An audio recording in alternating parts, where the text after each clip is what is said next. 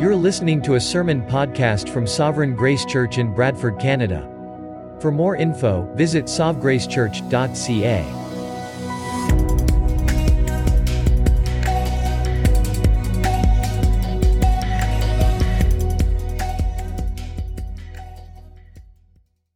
So happy to be here. Turn your Bibles to Ephesians 1. And as you do that, I'd like to make a couple of more comments. I would like to express my appreciation to Westside. I was up for a meeting. I don't recall the month. I think November. I didn't check. But I was up for a meeting with our board and their board. And I found myself respecting what they were doing, and at the same time wondering how they're doing it, because I would think it would be a difficult thing. The way life works, if you don't know this yet, when you get older like me, I'm 65 now, you don't like change so much unless it's on your terms. That might be okay. But you don't want to start over in life. It feels difficult to do so. And for Westside to be considering gifting this building to our church was stunning to me. There was so much class in the room as we met. I found myself sitting there thinking, I hope if I'm ever in that situation, I'd hope to have half the class they had, and I'd feel very good about myself. Their desire to see a church here just impressed me. It was humbling. And so I'm sure it's difficult to go through this. I never did it, so I don't know exactly what it's like, but it looks to me like it'd be a difficult thing. And so I want you to hear my thanks for this indescribable gift. I mean, Jesus is the gift of all gifts, but this is quite the gift.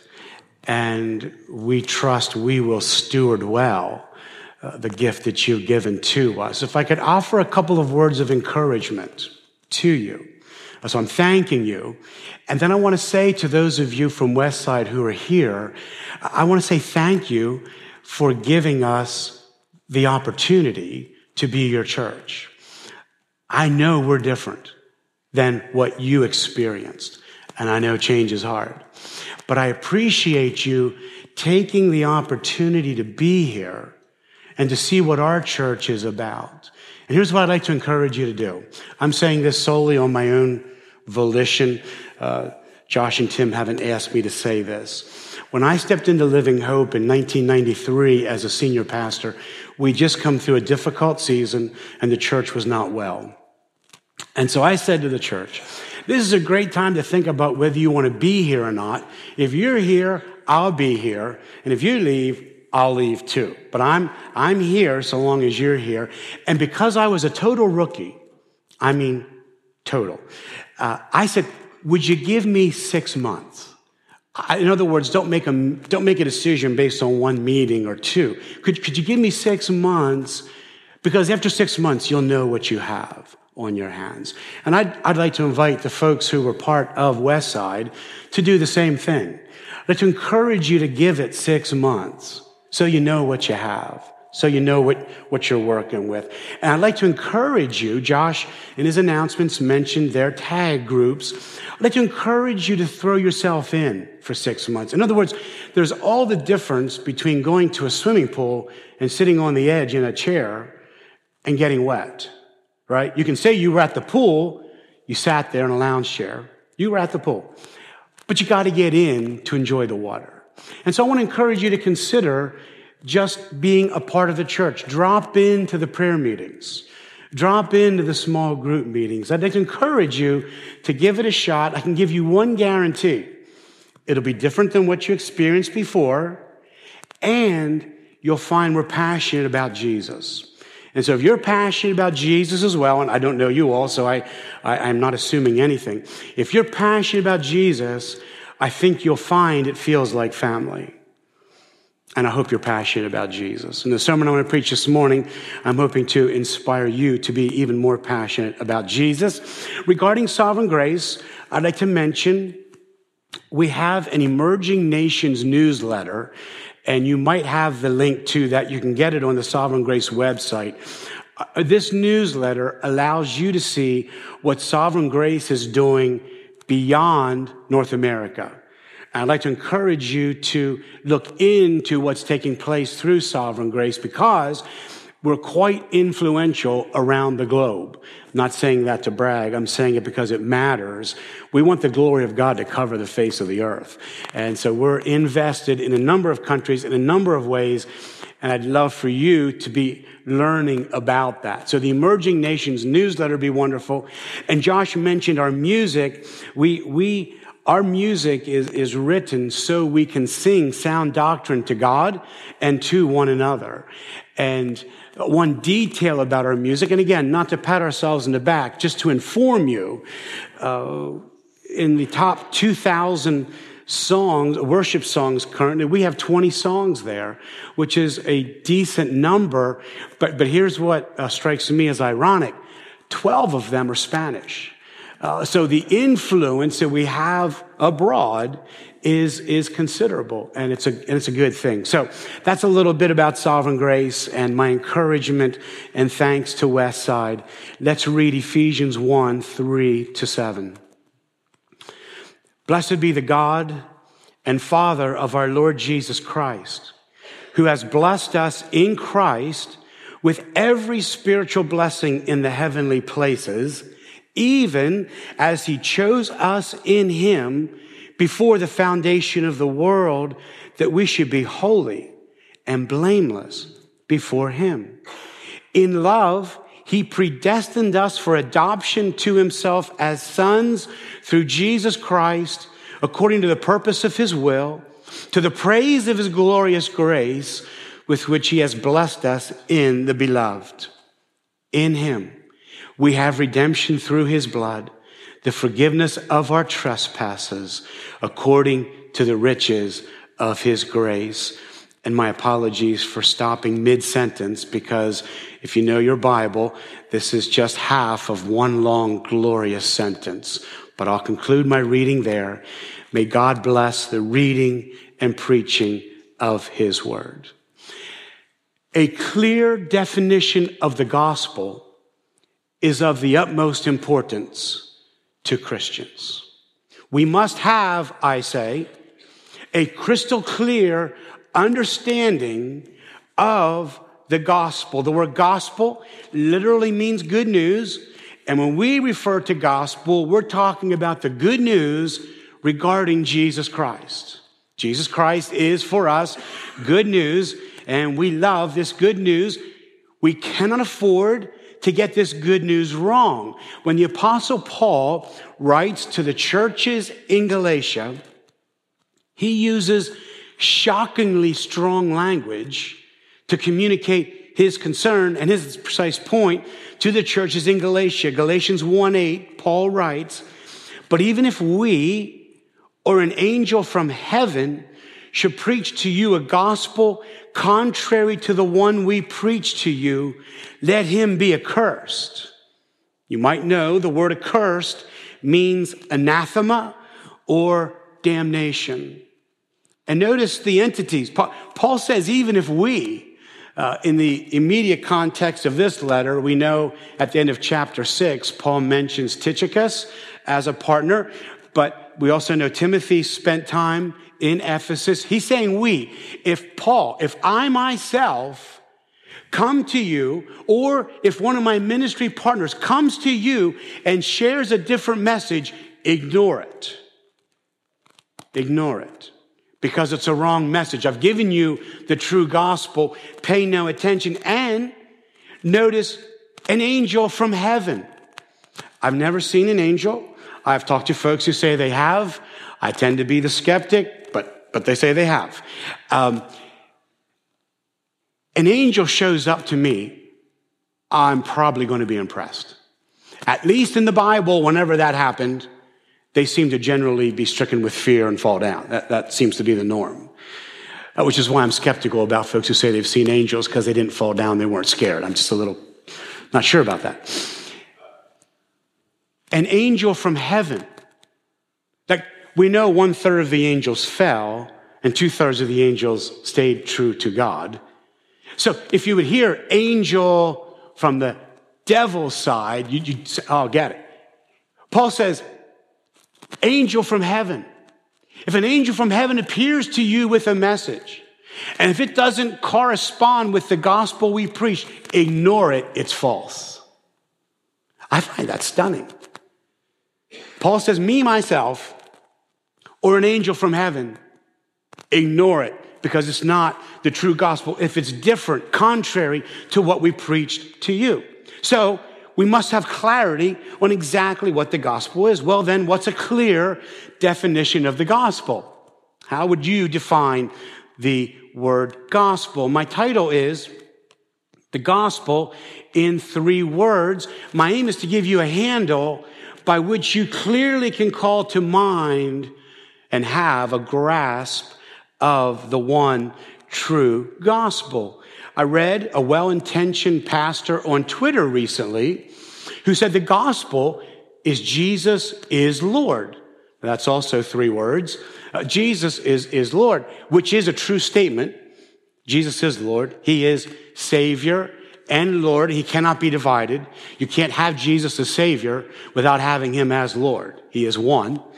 And so this author said, Jesus is Lord. And I read it and thought, false. Jesus is Lord might be terrible news to you. It isn't necessarily the good news of the gospel. I had a conversation with a family member who used to be a pastor, and he was concerned to have a definition of the gospel that included our repentance. We do repent, and we do believe. But that's not a good definition of the gospel either, because the gospel is a historic act of God. So J.I. Packer, in his wonderful book, Knowing God, I would encourage you to read Knowing God. It's the one book from the last century that I think could be around a couple hundred years from now and still be bearing fruit if Jesus did not return. And I should mention, I tried to read Knowing God twice in my life, and I bogged down.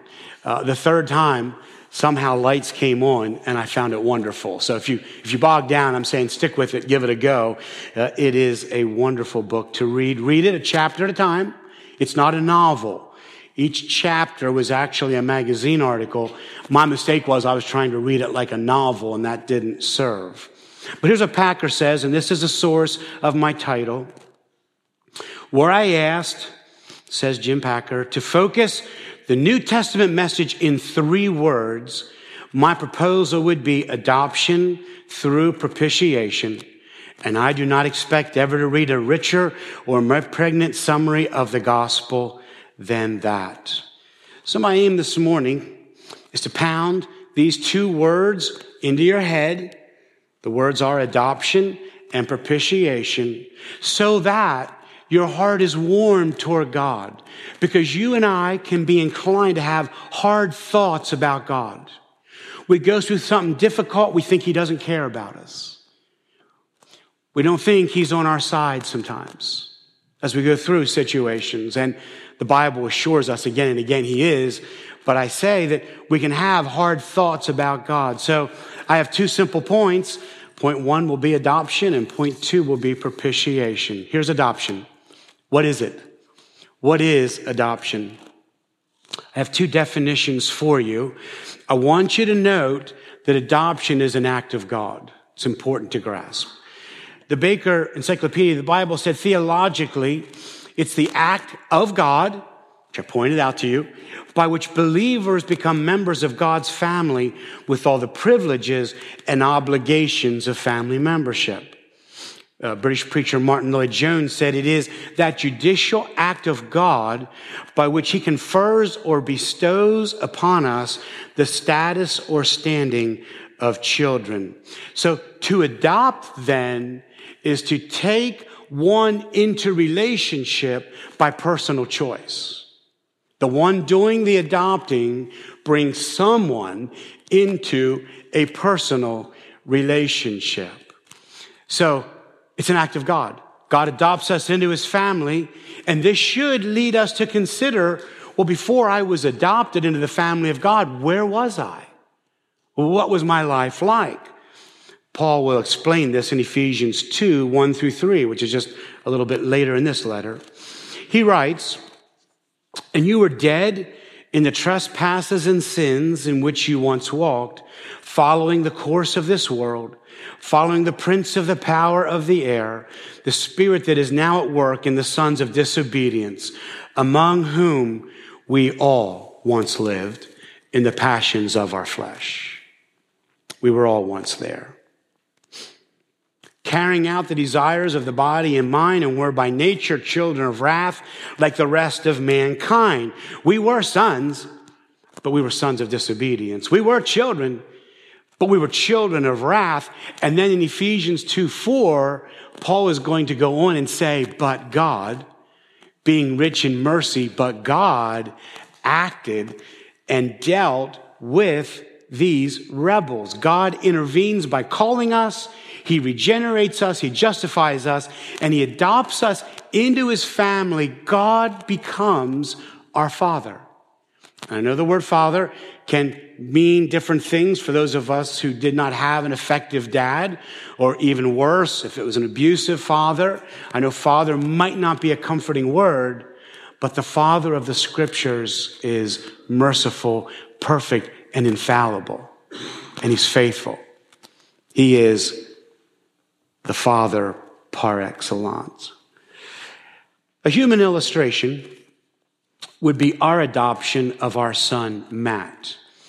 Matt was 6 when we adopted him. He was without a family. Parental rights had been terminated. I should mention we had done foster care for about 10 kids, and we're just getting ready to end when Matt came along. And Matt captured our hearts because he was able to smile. And a lot of the kids we had in our home were simply angry at the world, and smiles were not to be found. Matt showed up with a smile. We fell in love, and we adopted him. Matt will never know his birth dad. 3 men were named, but none of them were by test the dad. So I'd like to make it clear that Matt's 6. We chose him, and we adopted him into our family. Matt had literally nothing to do with that act of adoption. Literally, he smiled. But he had no choice in the act. And it's still one of our favorite memories to recount, going to the courthouse and going through the adoption process with the judge on Christmas Eve about a year later. We loved Matt. We treated him like our own. We had 3 by birth. But in no way could it be said Matt chose us, like Matt adopted himself. In no way could you say that with any degree of accuracy. God adopts us into his family, just like we adopted Matt into our family, and we're glad we did. Well then, if we're a Christian, how should we think of ourselves now? We might think of ourselves as followers of Jesus, or we might say, I'm a disciple. We might use the word Christian to describe ourselves, but there is perhaps a richer way to describe our status. And I'm going back to J.I. Packer again, who says, what's a Christian? The question can be answered many ways, but the richest answer I know is that a Christian is one who has God as Father. Adoption is a family idea. We're in family now. It's a family idea conceived in terms of love and viewing God as Father. In adoption, God takes us into his family and fellowship. He establishes us as his children and heirs. Closeness, affection, and generosity are at the heart of the relationship. To be right with God the judge, it's a great thing. But to be loved and cared for by God the Father is greater.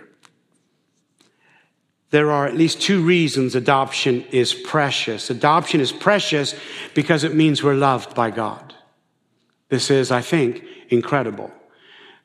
We might today think, well, it's reasonable that God would love me. I'm a reasonable, decent person. We might not be surprised by this, but given our knowledge of our status in Ephesians 2, 1-3, where even if you became a Christian at the age of 4, and you never knew sin in your life, nevertheless, before that, you're in that category. You are disobedient and you are rebellious. To be loved by a perfect holy Father is astonishing. One might say not logical, because why would God fall or point his love toward us? We were rebels, enemies, lovers of self. Now we're loved by God. So verse 4, in love. Don't miss this love. In love, he predestined us for adoption to himself as sons. Notice it's not all of humanity. This is personal. It's persons who are adopted by God. And then how shall we measure this love of God? We survey the wondrous cross, which includes propitiation. We'll get to that in a bit. And we ponder our sonship, which includes our adoption. So in 1 John 3:1, we read, see what kind of love the Father has given to us, that we should be called children of God. And so we are. So we sing this song. Could we with think the ocean fill, and were the skies of parchment made, were every stalk on earth a quill, and every man a scribe by trade, to write the love of God above would drain the ocean dry. Nor could the scroll contain the whole, though stretched from sky to sky. Perhaps the best image of the love of the Father in the Bible is the story of the prodigal son. We think of the prodigal son, typically, I would suggest we major on the prodigal, and understandably so. And more recently, Tim Keller wrote a book where he mentioned the self-righteousness of the older son. And so we can profitably study the parable and learn about the risk and danger of self-righteousness in our lives that we see in the older son. But what I want to say about the parable of the prodigal, of the lost son, is don't lose sight of the Father. Don't miss the Father. Because there we see the love of God the Father. The Son says, I've sinned. I'm no longer worthy to be called your son. He has come to his senses. He gets it. He doesn't deserve to be a son. Came to his senses, and it all makes sense. But the Father says, bring the best robe, bring a ring, bring shoes. We're going to cook steak. The Father rejoices, and the Father overlooks past flaws, sins, and rebellion. Why? The only answer is love. A love that I want to say is almost irrational, because the prodigal mistreated his father in every way. The Father rejoices over us. So Zephaniah 3:16 and 17, on that day it shall be said to Jerusalem, fear not, O Zion, let not your hands grow weak. The Lord your God is in your midst, the mighty one who will save. He will rejoice over you with gladness. He'll quiet you by his love. He will exalt over you with loud singing. He quiets us with his love, but he's exalting over us with loud singing. When one sinner comes to Christ, heaven rejoices. A party is commenced. The love of God for his children superabounds and overflows. He isn't therefore disappointed with us. Romans 8:1 tells us there is no condemnation for those who are in Christ Jesus. No condemnation. That's hard to get our minds around, because we know as we interact with people, we know what it's like to leave someone down, to disappoint them. And we know what it's like for someone to be upset with us because we let them down. It's easy for us to transition that to our view of God and think, I let God down. I did something. There's something I did I shouldn't have done, and he's surely disappointed. But that's not the description in the Bible. The description in the Bible is we're in Christ. I'm not saying sin doesn't matter. That's for another time. Sin does matter. But God's fundamental position, his relationship to us, is rejoicing over us and shouting over us to such an extent that it can be said there's no condemnation. You and I know what it's like to encounter condemnation from others. We know what that's like. Someone being upset with us. That's not our Heavenly Father. That's not our position as we are in Christ. This is crazy, lavish love, and it overflows, and abounds. Notice he's shouting over you loudly, loud singing. There's not reluctance in his heart towards you. It's glorious. I find this amazing. So the cross matters and adoption is precious because it gives us assurance of our salvation. That's what sonship does. Gives us assurance of our salvation. Our assurance is assuredly and decidedly not located in anything we do. That's not our assurance. Our assurance is vertical. It is in our God. Because we didn't adopt God, God adopted us. We received, verse 5, adoption as sons. Granted, we received and we believed, but adoption, like our salvation, belongs to God. It's an act of God where he brought us into his family. So verse 6, to the praise of his glorious grace. It's not to our praise. It's not about us. It's not to the praise of our wise decision to follow Jesus. It's to the praise of his glorious grace, and grace makes us sing. So the apostle John says, but to all who did receive him, who believed in his name, he gave the right to become children of God, who are born, not of blood, nor the will of the flesh, nor the will of man. Doesn't have to do with us. Rather, but of God.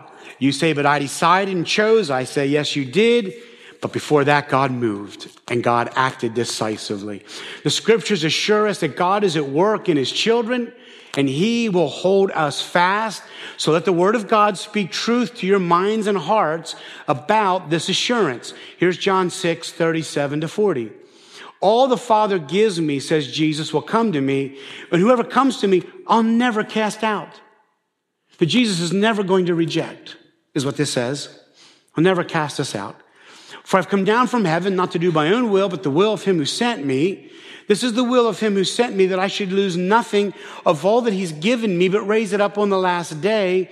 For this is the will of my Father, that everyone who looks on the Son and believes in him should have eternal life, and I'll raise him up on the last day. Jesus could say he would lose none that had been given to him, even though one of his 12 disciples, Judas, did walk away, did forsake Jesus. We could easily say, without grace in our lives there, we might go. You might worry that you are like Judas.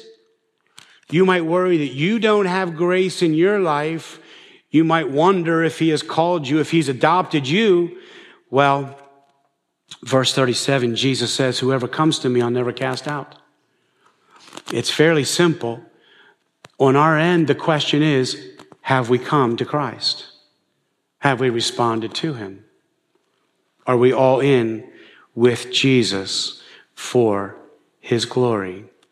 Jesus says further in John 10, verse 27 and following, my sheep hear my voice. I know them. They follow me. So you don't have a Christian who isn't following Jesus. Jesus says, my sheep follow me. It's because they love him. They want to be with him. I give them eternal life, Jesus says. They'll never perish. No one will snatch them out of my hand. My Father who's given them to me is greater than all. No one is able to snatch them out of the Father's hand. Well, what then of those who fall away from Christ? Or what about the warnings in the scripture? I maintain the warnings are real and true, but the words of Jesus are eternal and true. A true Christian may stumble, but there is by grace a return. So J.I. Packer again says, Christians may act the prodigal, but God will not cease to act the prodigal's father. I want to remind you to pray for the prodigals in our midst. I don't know all of you, but we have a prodigal currently. And I want to say that 1 puts 1,000 to flight and 2 puts 10,000 to flight. I want to encourage you, if you have a prodigal in your family, I want to encourage you to pray, to lay hold with another of the promises of God and pray for them. The lights need to come on, and God's the one who acts decisively. And so we pray to a God who is able to act in their life by whatever means he wants, but we seek to do our end. So we seek to move earth for sure, but we also seek to move heaven. If you find yourself with a prodigal at the moment, I want to exhort you to keep on praying. Do not give up hope. Plead for their souls. It isn't over until it's over. And until that time, we have hope. And it can look like they're a long ways off. Don't have time to tell you a story of our current senior pastor. They can look a long ways off. But God can act.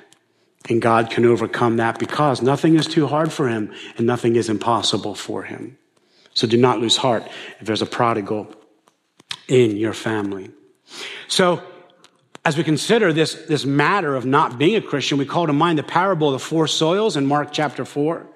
The seed is sown, but it lands in different places, and we see how the condition of the heart matters tremendously. First, there's a path, but birds devour the seed. That's Satan, Jesus says. There's rocky ground where it springs up with joy, endures a little while, but there's no roots. Trials and persecution comes, and that person does not endure. And then there's seed that goes among the thorns, and thorns choke it out. Jesus says that's cares of life. That's riches. It's desires. And then there's seed that's sown into the good soil, where the word is heard and accepted, and it bears fruit through endurance. So R.C. Sproul, theologian, says, so the old axiom in Reformed theology about the perseverance of the saints is this: if you have it, that is, if you have genuine faith and are in a state of saving grace, you'll never lose it. If you lose it, you never had it. Somewhat simplistic, but it brings clarity to our view of what happens when someone seems to fall away. Because we're family, born into newness of life as sons, we find a desire within to please our Heavenly Father. We find a desire within to follow Jesus. If you're in a season of doubt, the whole question in view is, which way are you facing? Are you facing toward Jesus, or is Jesus of no import to you? I exhort you to look to him because he is faithful and true, and he gives us life. So we sing this song. Oh, to grace, how great a debtor daily I'm constrained to be, that the goodness like a fetter bind my wandering heart to thee. Prone to wander, Lord, I feel it. Prone to leave the God I love. Here's my heart, Lord, take and seal it. Seal it for thy courts above. So our adoption is precious. How to come to be? Well, the other key word in our 3-word definition of the gospel is propitiation. It's adoption through propitiation. Point 2, let's consider the word propitiation. The word itself appears only 4 times in the New Testament: Romans 3:25, Hebrews 2:17, and 1 John 2:2 and 4:10. But the idea runs all the way through the New Testament. In our text, in verse 7, it says, in him we have redemption through his blood. His blood is of absolute necessity. In him we have redemption through his blood, the forgiveness of our trespasses. The problem, as we read in Ephesians 2, we're sons of disobedience. We're children of wrath. We're all in that camp. How then could we be adopted into God's family? Because God is holy, holy, holy. John Stott puts the question this way: how can the holy love of God come to terms with the unholy lovelessness of man? The answer is found in substitutionary atonement. In my place, condemned, he stood. The answer is the cross of Christ. So listen to these glorious words from Dr. Cranfield's commentary on Romans. He says, God, because in his mercy, he willed to forgive sinful men. And mercy is not deserved, right? Mercy is unearned. So when God chooses to give us mercy, it wasn't that was owed to us. He did not need to give us mercy. God, because in his mercy, he willed to forgive sinful men, and being truly merciful, willed to forgive them righteously, that is, without in any way condoning their sin, purposed to direct against his very own self, in the person of his Son, the full weight of that righteous wrath which they deserved. Propitiation means to appease an offended person. The wrath of God, the Bible says, is now satisfied. We are saved by God from God, because in his holiness, he could not merely look the other way and say, no worries. It would not be just for God to do that. We were by nature children of wrath, but God saves us from himself. What is wrath? We can be confused at this point when we think about God. With wrath, we tend to think of an angry person flying off the proverbial handle, or the person around whom we say we walk on eggshells. That's how we say it in the States anyway. But we very careful around this person, because if you do the wrong thing, they're going to blow up. And we can have that view of God. But that's not an accurate view of our God according to the scriptures. The wrath of God is like this. I'm quoting Jerry Packer again. God's wrath in the Bible was never capricious, self-indulgent, irritable, morally ignoble thing that human anger often is. It is instead a right and necessary reaction to objective moral evil. It's a fixed reality in God. It does not vary or waver. It's a fixed condition. It's a fixed reality. It's part of the character of God.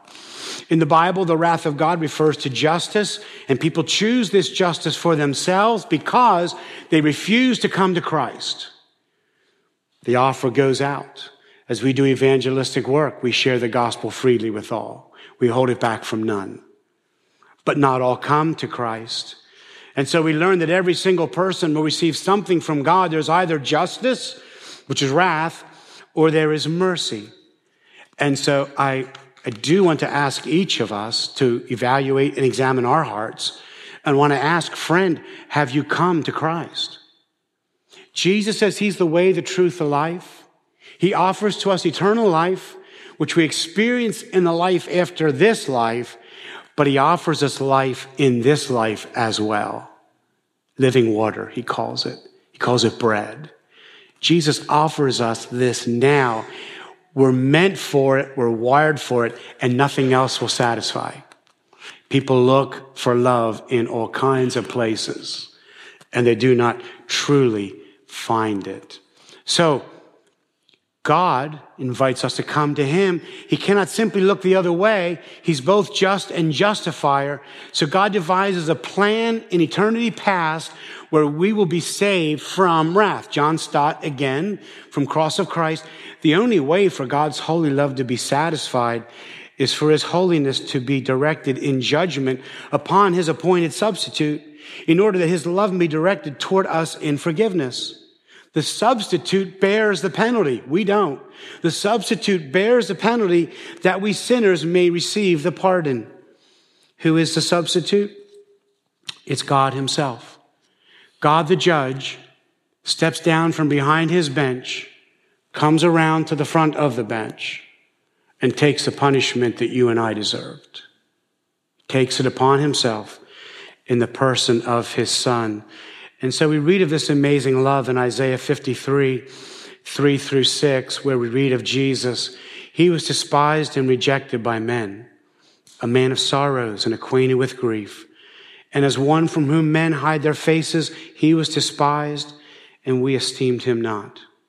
Surely he has borne our griefs and carried our sorrows, yet we esteemed him stricken, smitten by God, and afflicted. But he was wounded for our transgressions. He was crushed for our iniquities.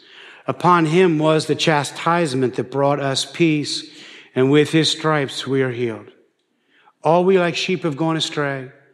We've turned every one to his own way, and the Lord has laid on him the iniquity of us all. This makes our hearts sing about God. Same way he sings over us. So we sing, and can it be that I should gain an interest in the Savior's blood? Died he for me who caused his pain, for me who him to death pursued? Amazing love, how can it be that thou, my God, shouldst die for me? So how will you respond? How will you respond to these wonderful truths? The Apostle Paul wrote, the Jews demand a sign, and Greeks, or non-Jews, seek wisdom. For them, both, the message of the cross is offensive, because it says something about them, meaning there is no other way to eternal life but through Jesus. For them, the message of the cross is offensive. It's a stumbling block to us. It's the love of God on full display. It is precious. But I acknowledge the message of substitutionary atonement is often unpopular, even in the church. But for us who believe, it is life. So Paul could write in Galatians 2:20, I have been crucified with Christ. It's no longer I who live, but Christ who lives in me. And the life I now live in the flesh, I live by faith in the Son of God. And here it is, who loved me, and gave himself for me. Christian, have you been affected by the love of God? Have you been dazzled by his love? This love that shouts and sings over us. Has it captured your heart the way it's captured mine? He's everything. Again, I say to my unbelieving friend, if you're not yet a Christian, does not this love of God move you to consider following Christ? Does it not invite you to renounce sin and receive every good thing that is offered to us in Christ? Let me conclude. The gospel in 3 words. J.I. Packer says adoption through propitiation. In Sovereign Grace churches, we're currently designing or redesigning our statement of faith, and we have our best minds on it, and they're writing their proposal, and then it's sent out to all the churches, and elders review the statement of faith, offer input and critique, but generally what they have sent us is really strong. Our revised statement of faith takes roughly, it's not in a final form yet, but it roughly takes 135 words to describe the gospel. It's theologically precise. It's wonderful. When I read it, I love it. Here's my problem, and it might be yours. I have a hard time remembering 135 words. I do. I can get the gist and the essence, but I can't call it all to mind. But I can, by God's grace, remember 3 words. I can remember adoption through propitiation. I can call to mind that God has loved me because I know this as I'm adopted into his family.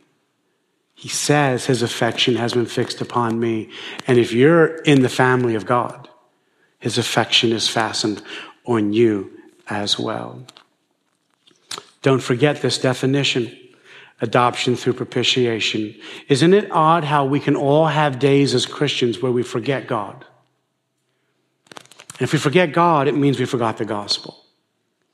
And so I invite you to think and meditate on this short saying, these short 3 words, adoption through propitiation, because as you grasp that you've been adopted into the family of God, and as you understand how that took place, your life will be ruined and you'll be changed forever.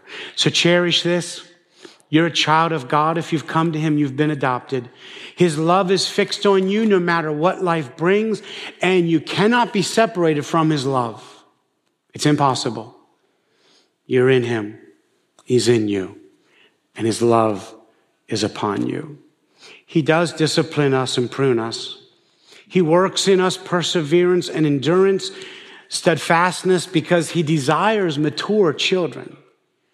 He's not really interested in children who just follow him because, like we're in a candy store, we get whatever we want. That's not our God. Our God is at work in our lives to bring us to maturity. So he does prune us. He does discipline us. What he does is develop saints of whom the world is not worthy because they're following Christ. They might get cut in half. They might get stoned. The world is not worthy of these who follow Jesus, aware of the love of God toward them and the good news of the gospel. Cherish this. Jesus loves you and gave himself for you. He's your substitute. You're no longer a child of wrath. You're secure in his love and not your performance. You are part of the family of God if you are in Christ. And this is wonderfully good news, which we will enjoy now and we will enjoy forever in eternity as we seek to probe the depths of the grace of God and discover it can't be plummeted. There is no bottom to it. It is amazingly deep and lavish, and we marvel at it. I'd like to ask the worship team to come forward, and I'm going to pray as they come. Well, Lord, I pray that Ephesians 1, 3-7 would capture our hearts. And I pray that we would have some sense, some grasp of our adoption in Christ. And I pray we'd have a sense of propitiation that was required for the wrath of God to be satisfied. Lord, I pray that we would consider Jesus, that Jesus would be our all in all. And I pray that we would follow him every step of the way. So Lord, fill us with your Spirit to this end. Lead us, we pray. We pray that we would not err to the left or the right, but we pray that we would stay on the straight, narrow, difficult path, all for your glory. In Jesus' name, amen.